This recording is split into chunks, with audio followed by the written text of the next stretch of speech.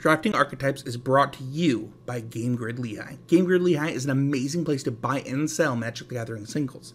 Whether you're building a new cube or crafting your new constructed deck, Game Grid Lehigh is the place to do it. Got a draft coming up with some friends? Buy some seal product here and get it quick. So click the referral link in the description to help out the show, and don't forget to use the code DRAFTPRO10 to get 10% off on your next order at gglehigh.com.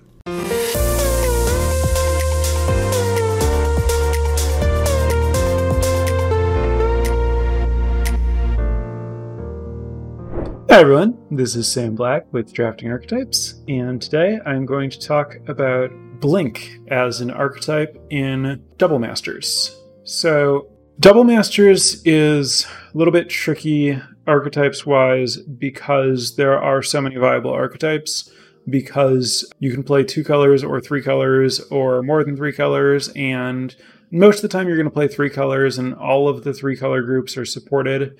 So there are a lot of different ways that you can draft the set. But I think that Blink as a strategy has ways that you can do it in a lot of different color combinations, and that it's very fundamentally strong regardless and drafted very similarly. So I think that my current approach to drafting Double Masters is very much based around kind of this core philosophy about Blink. And so I wanted to talk about how that works, why I'm drafting around it, what you want to prioritize, and just how I see Blink as an archetype. So fundamentally, I think most games of Double Masters are relatively grindy. There are aggressive decks that are strong and punish slow mana bases, but they are not the majority of decks. And there are pretty good answers to them. There's just a lot of very strong, efficient removal in the format.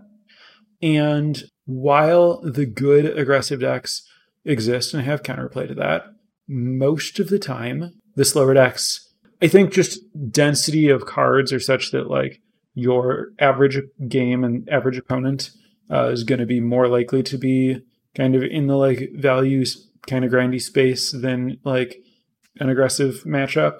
And I also think that the like slower decks have the tools to be well positioned against the aggressive decks. So I like to approach the format from trying to be more of a mid-range deck, and while I want to have tools to not get run over, I'm kind of expecting that the matchup's going to be a little bit more mid-rangey. So because there's a lot of good removal, I think that most of the time the games are about value. And I think that the best and easiest sources of value in the format are on creatures with Enter the Battlefield abilities. The key relevant commons for this claim and this strategy are Militia Bugler, the 2-mana 2/3 that finds another 2 or less power creature from the top 4 cards of your library and puts it in your hand. Vigilance, 2 and a white. Aether Snipe, the evoke 4/4 that bounces something when you play it. Seeker's Squire, the 1 and a black 1/2 explore. Vampire Sovereign, the 3 black 3/4 flyer that drains your opponent for 3 when you play it.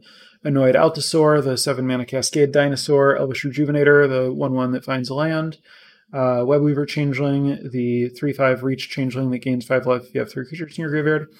Bloodwater Entity, the blue-red flying 2/2 prowess that puts an instant or sorcery from your graveyard on top of your deck when you play it. And Coiling Oracle, the 1/1 that draws a card and maybe puts land into play. Key uncommons: Flickerwisp, the 3/1 flyer that flickers something when it enters Wall of Omens, the 0/4 that draws a card, wall for 1 and a white. Muldrifter, the 5 mana 2/2 evoke, draw 2 cards.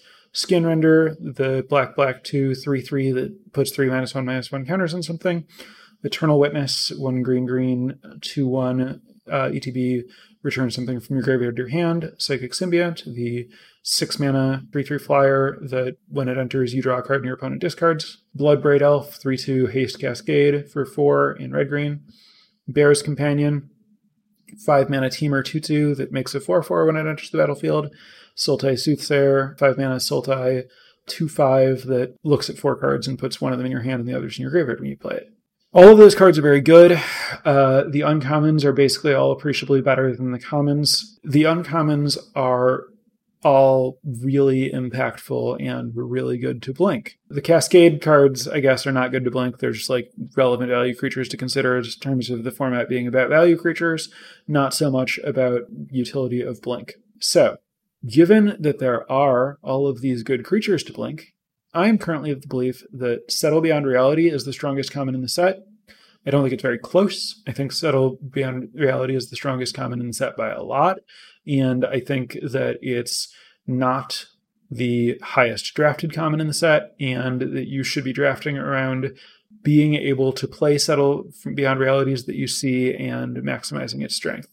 Further, I think the combination of Eternal Witness and Settle Beyond Reality is so strong that the existence of that combo is enough that I'm fairly confident Eternal Witness is the best uncommon in the set, just because it makes that combo possible. I mean, the floor on Eternal Witness is very high. Eternal Witness is a great card, but then Eternal Witness Settle being just exile all of your opponent's creatures is really, really, really, really good. And then both cards are independently strong, and you can, draw them in either order. You don't need to like keep Eternal Witness on the battlefield you do need to keep Eternal Witness on the battlefield, but you don't need to it's relatively hard to break up the combo, relatively easy to reassemble the combo. There are other ways to like get Eternal Witness back from your graveyard to reestablish the combo if like your opponent does kill your Eternal Witness. I think that that's just like a really, really good kind of like late game plan. So I don't like to pass either of those cards.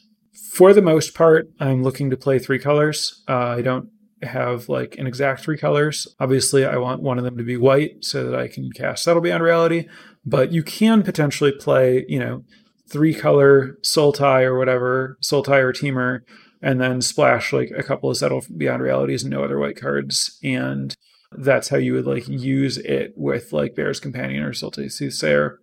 And I think it's like pretty reasonable to do that. You do need to like work reasonably hard to make your mana work if that's your plan. Easier if you can be white and 2 other colors. So I'm kind of like most looking to be white, least looking to be red, because red contributes the least to this like blink strategy. And then I think green and blue are slightly more likely than black, but really like any 3 of the non-red colors is like a space that I'm pretty happy with as far as like being this blink archetype, where like if I'm Sultai, then arguably maybe I'm not blink, maybe I'm just like Sultai value creatures, but also maybe I'm like also splashing for like some blink stuff. I think, the easiest and best way to like get all of the synergies working the way they're supposed to is Bant, but you don't have to be specifically Bant to still kind of like approach all of this in that way and prioritize these same cards. I didn't mention Relief Captain or Sensor Splicer among the key commons. They are conveniently white and have relatively impactful enter the battlefield abilities, but I think the rate is just not that impressive. I think the cards are a little bit weaker than the other value cards, and there are enough alternatives that I prefer not to like try to play those. If you end up short on stuff you want to blink and long on ways to blink, they're like fine. I also didn't mention the other blink enablers like the Smuggler and Mistmeadow Witch. Those cards are really strong if you have a bunch of blink stuff. They're relatively easy to kill, so I don't prioritize them like as highly as just like a good enters the battlefield ability creature. But they like if you get one of them with like any good value creature and your opponent can't break that up, then it's a really strong engine. In general, my pick order here is basically like busted rares over uncommon value creatures, over Settle Beyond Reality, over bounce lands, over common value creatures, over good removal, over cryptic spires, over like other creatures and card draw and filler stuff. That's a very broad, blunt way of looking at it. And obviously there's like a spectrum of quality of rares and quality of uncommon value creatures, and sometimes the rare is going to be better, sometimes the uncommon value creature is going to be better, depending on exactly which ones you're comparing. But I think that if you like broadly follow bomb rares, uncommon value creatures, settle, on color, double on color bounce lands, common value creatures, go to removal, Cryptic Spires, filler, in that order, you're going to be like basically on the right track for making this kind of deck work. As with my discussion about Myconid in Baldur's Gate, this is a very broad, very open-ended archetype. So I'm kind of forced to handle things in like pretty broad strokes. But I think that this is a format that has kind of a lot of interchangeable pieces and rewards a lot of like flexibility while having kind of a coherent overall strategic approach. So I think that like more specificity than this is both difficult and not very useful. It's all kind of like blunt, but similarly here, you know, my big takeaway, this is actually kind of like more fundamental. Like in Baldur's Gate, I think Myconid is the most important common in green and like the backbone of green, whereas Settle Beyond Reality is not merely the backbone of white. I think it's just the best common, and the best common in a pretty important way, where you want to like, because it's kind of easier to splash and because it's a 5-mana single pip card, you can splash it in kind of like weird spots. And so I think that like valuing it similarly to the way that I do really informs just like my strategy to the draft and evaluation of like all of the other cards in a way that I think is like pretty defining. Like it is, my approach to the format feels appreciably different having switched to prioritizing settle and flicker stuff versus just prioritizing anything other than that. I've had much better results since making this change and highly recommend it. So that's kind of my thesis, lecture, whatever here. And I'm going to turn it over to questions from chat as I'm now slightly more back in the production process that I've worked out for this podcast. Going to take a moment here while I wait for questions from chat to thank my newest patrons over at patreon.com/draftingarchetypes. So Anga, John, and John, thank you very much for the support. For anyone else who is looking to support the podcast, get some features, get a little public thank you, etc., please check that out as I get back into the swing of this podcast. So chat, anything? What's important in the mirror? Okay.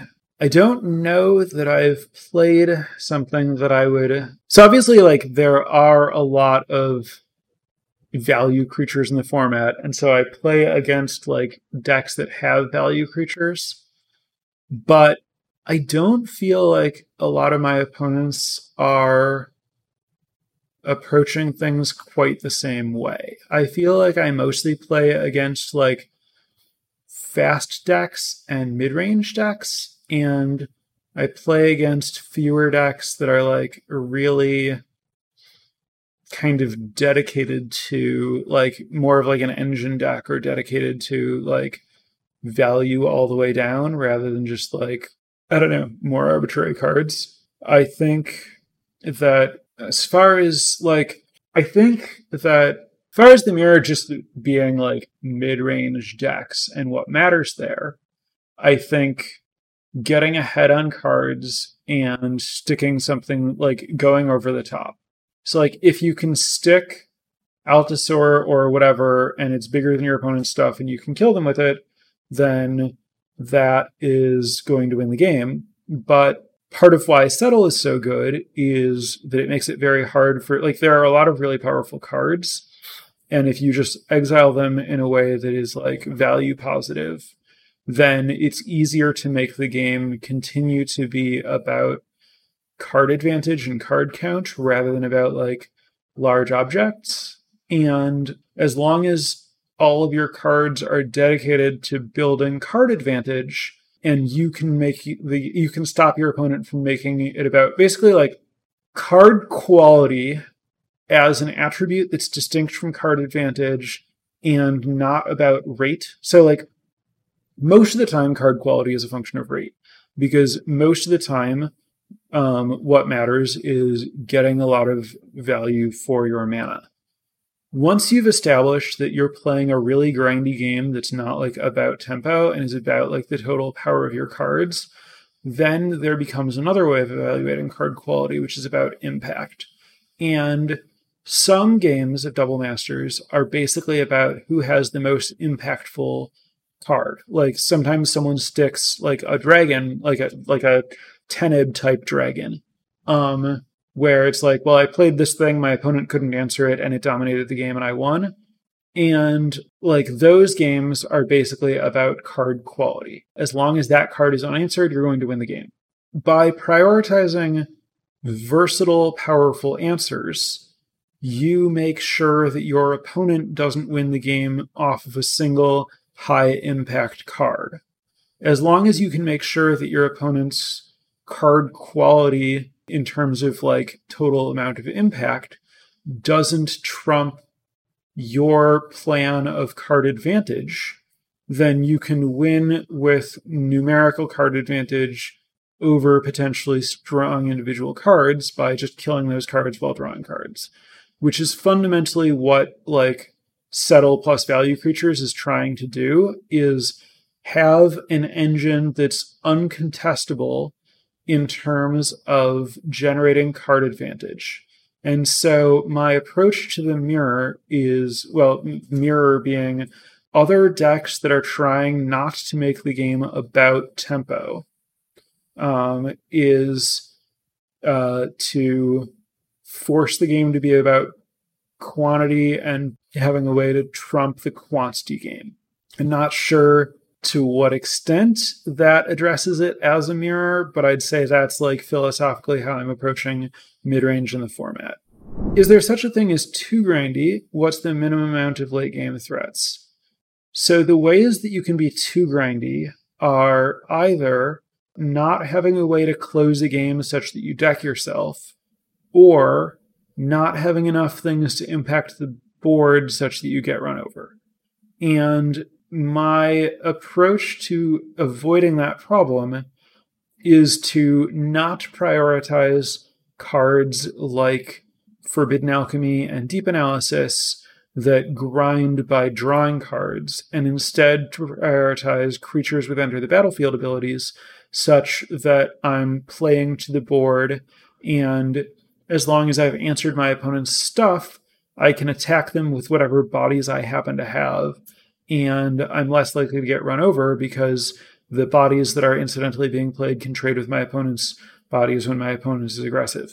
So I think that the easy way to be too grindy is to insufficiently prioritize material advantage in terms of like board presence by over prioritizing like actual card draw. And while there are efficient card draw spells plus efficient removal, and that's like generally a pretty good plan, I think that it doesn't line. I think that like trying to play a bunch of Deep Analysis and Agony Warps lines up really poorly against an opponent who's just playing a bunch of Militia Buglers. So I prefer to be in as much on the Bugler side of that like dynamic as possible. Yeah, make sure that your card advantage is in the form of like creatures rather than card draw spells is the way to like minimize the risk of being too grindy.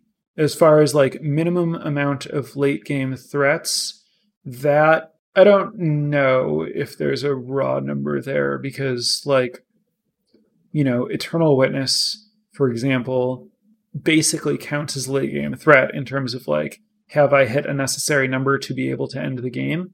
Yeah, the counts on that kind of stuff is always weird. It's like the like, you know, what's the minimum creature count? Where it's like, well, it kind of depends on like whether you can just like win in some way other than creatures. Like, are you casting a Villainous Wealth at some point?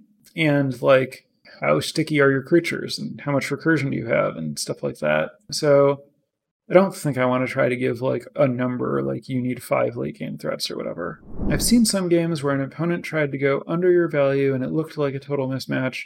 Is there a counter in this format? Is there like a rock, paper, scissors more simply? And then another question that's very similar, what's the best way to beat this archetype? When I started drafting this format, I was struggling to trophy. I was going 2-1 very consistently, and I would play like, a Grixis control deck that had a bunch of like efficient removal and some card draw, and it would line up well against like the Boros aggro decks, but poorly against like the big green Altasaur decks, because my small removal wouldn't be able to answer their big threats, and their green cards would give enough card advantage that I would just like end up falling behind. I would end up finding mismatches and feel like it was hard to like cover all of the possible opponents I would run into. Since switching my approach and like basically since realizing that Settle Beyond Reality is the best common, I don't think I've lost a match. I'm sure that there is like an archetype that's more likely to beat this than another archetype, and I'm sure that like I will lose a match eventually if I play this. But I haven't drafted the format enough and like forced this long enough to have a great sense of like what its exact shortcomings are. And I really am not trying to say this is unbeatable, just follow this and you'll win all your matches, because like obviously your opponent might also be listening to this. And also it's just not true. Like, sometimes you're going to play against like some bomb that beats you, and sometimes like an aggro deck will have a great draw or whatever. As far as just like, yeah, this is like good against these archetypes and bad against this one archetype, the way that like I think Grixis control fundamentally has a hole against big green, I don't know the hole in this strategy. I think it's just fundamentally very sound. I think that it plays the best cards and uses them synergistically. And I think that like, as long as you can get some of the good value uncommons, everything kind of just like flows pretty easily from there. I think that where you're going to struggle is if you just never see any of like Wall of Omens, Muldrifter, Skinrender, Eternal Witness, Psychic Symbiont, like really specifically those. Like if you just don't see any of those cards, then the like power level of like your settles change a lot in power level depending on how good your average flicker is. And, if you routinely have like the best of those, then your settles are awesome and the game's really easy. But if you don't have any of like the premium stuff and you're just flickering Elvish Rejuvenators or Aether Snipes or something, it's nowhere near as strong. Similarly, sometimes you just won't see settle, and then you're still like fundamentally a lot like, it's not like the value creatures are only good if you can flicker them. They're good the first time you cast them also. You won't always see the pieces for this, and there are other strong cards in the format. And so like, I think that it is not even necessarily correct to draft this way every time. If you see just like a really good card for a different plan, then, you might want to pivot. You might want to like do that instead. You might want to try to do some kind of hybrid thing. But I've been very happy when I've been able to be here, and I've been able to be here pretty consistently. How many people per table can the archetype support? Again, the archetype is more of like a broad philosophy, rather, because like, you could have like one person who's Bant and one person who's like, Mardu technically, and like they're not really competing with each other, except they both want like exactly settle or whatever. Maybe the Bant person doesn't end up with settles, but they end up with some blinks or something.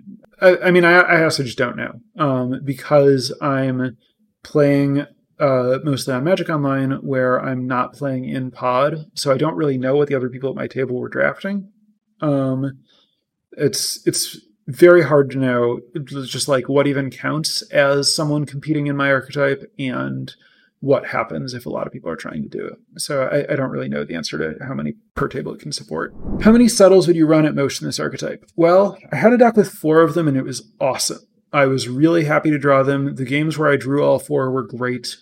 So I know that I am very happy to play 4, and it certainly doesn't feel like a 5th would have been bad. I do think that you need to make sure that your curve makes sense, and you need to make sure that you have like good early blockers and stuff like that. But it's not hard to imagine that I would like rather have another Settle than another like any other expensive card, especially if my deck had like 2 Eternal Witnesses. I'm sure there are points where like the stuff that you're flickering is like not that great, such that you might prefer some other expensive card over a Settle. But I haven't had an experience where I felt like I had too many of them, and it doesn't feel super likely that I'm going to have a problem of having too many of them if I draft them too highly or something. Are there particularly good pivots for this strategy if you're not seeing Settles? Yeah, just pivot into the stuff you have. That's kind of the great thing about it is like, where I was just talking about like how the other green cards in Baldur's Gate fundamentally don't work if you don't have Myconids, because you need Myconid to like ramp you and stabilize so that you can cast the expensive green cards. It's the exact opposite situation here. All of the like cards that make your Settles good are good, cheap cards that you want to play anyway. So if you don't have Settles, just play the cards that you were drafting that are good by themselves anyway. I had a deck that didn't get Settle that was like a Panharmonicon Blink deck, and I was worried about the fact that I didn't have Settle. And I ended up doing some pretty good things with like Aether Sniping my own value creatures with Panharmonicon in play. Incidentally, Panharmonicon Aether Snipe is like capsize with buyback for 3 mana, but at sorcery speed and can't bounce lands. But I didn't even ever end up doing exactly that.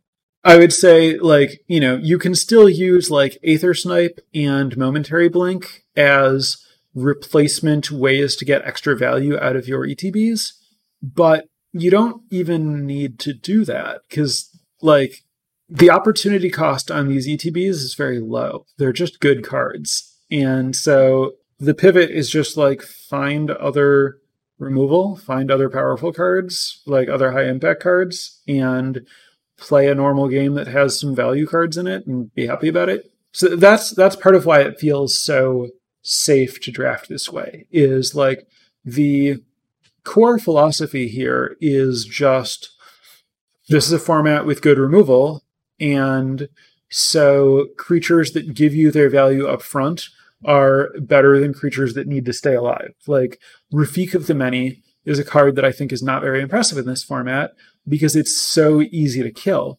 and it's only good if it lives. Whereas, like, Coiling Oracle is just like you played it and you generated some value, and it doesn't really matter what happens from there. You're just like happy.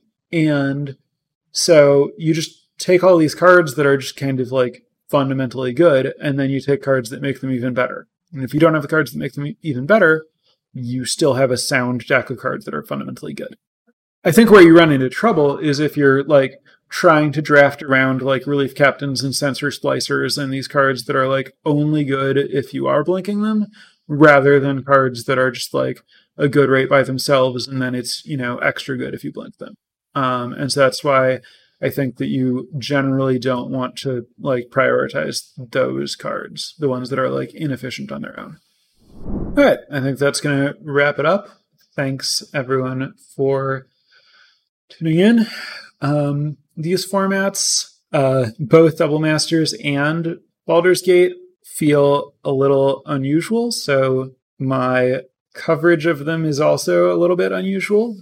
I'm not sure exactly still where I'm going to go next. Hopefully I find some other things that are good and a little bit different, but we'll see what happens as far as how I figure out how to handle these this kind of weird time in limited Magic. But thanks for tuning in, and I will be back later in the week for another episode. Have a good next few days until I'm back for more, and bye for now.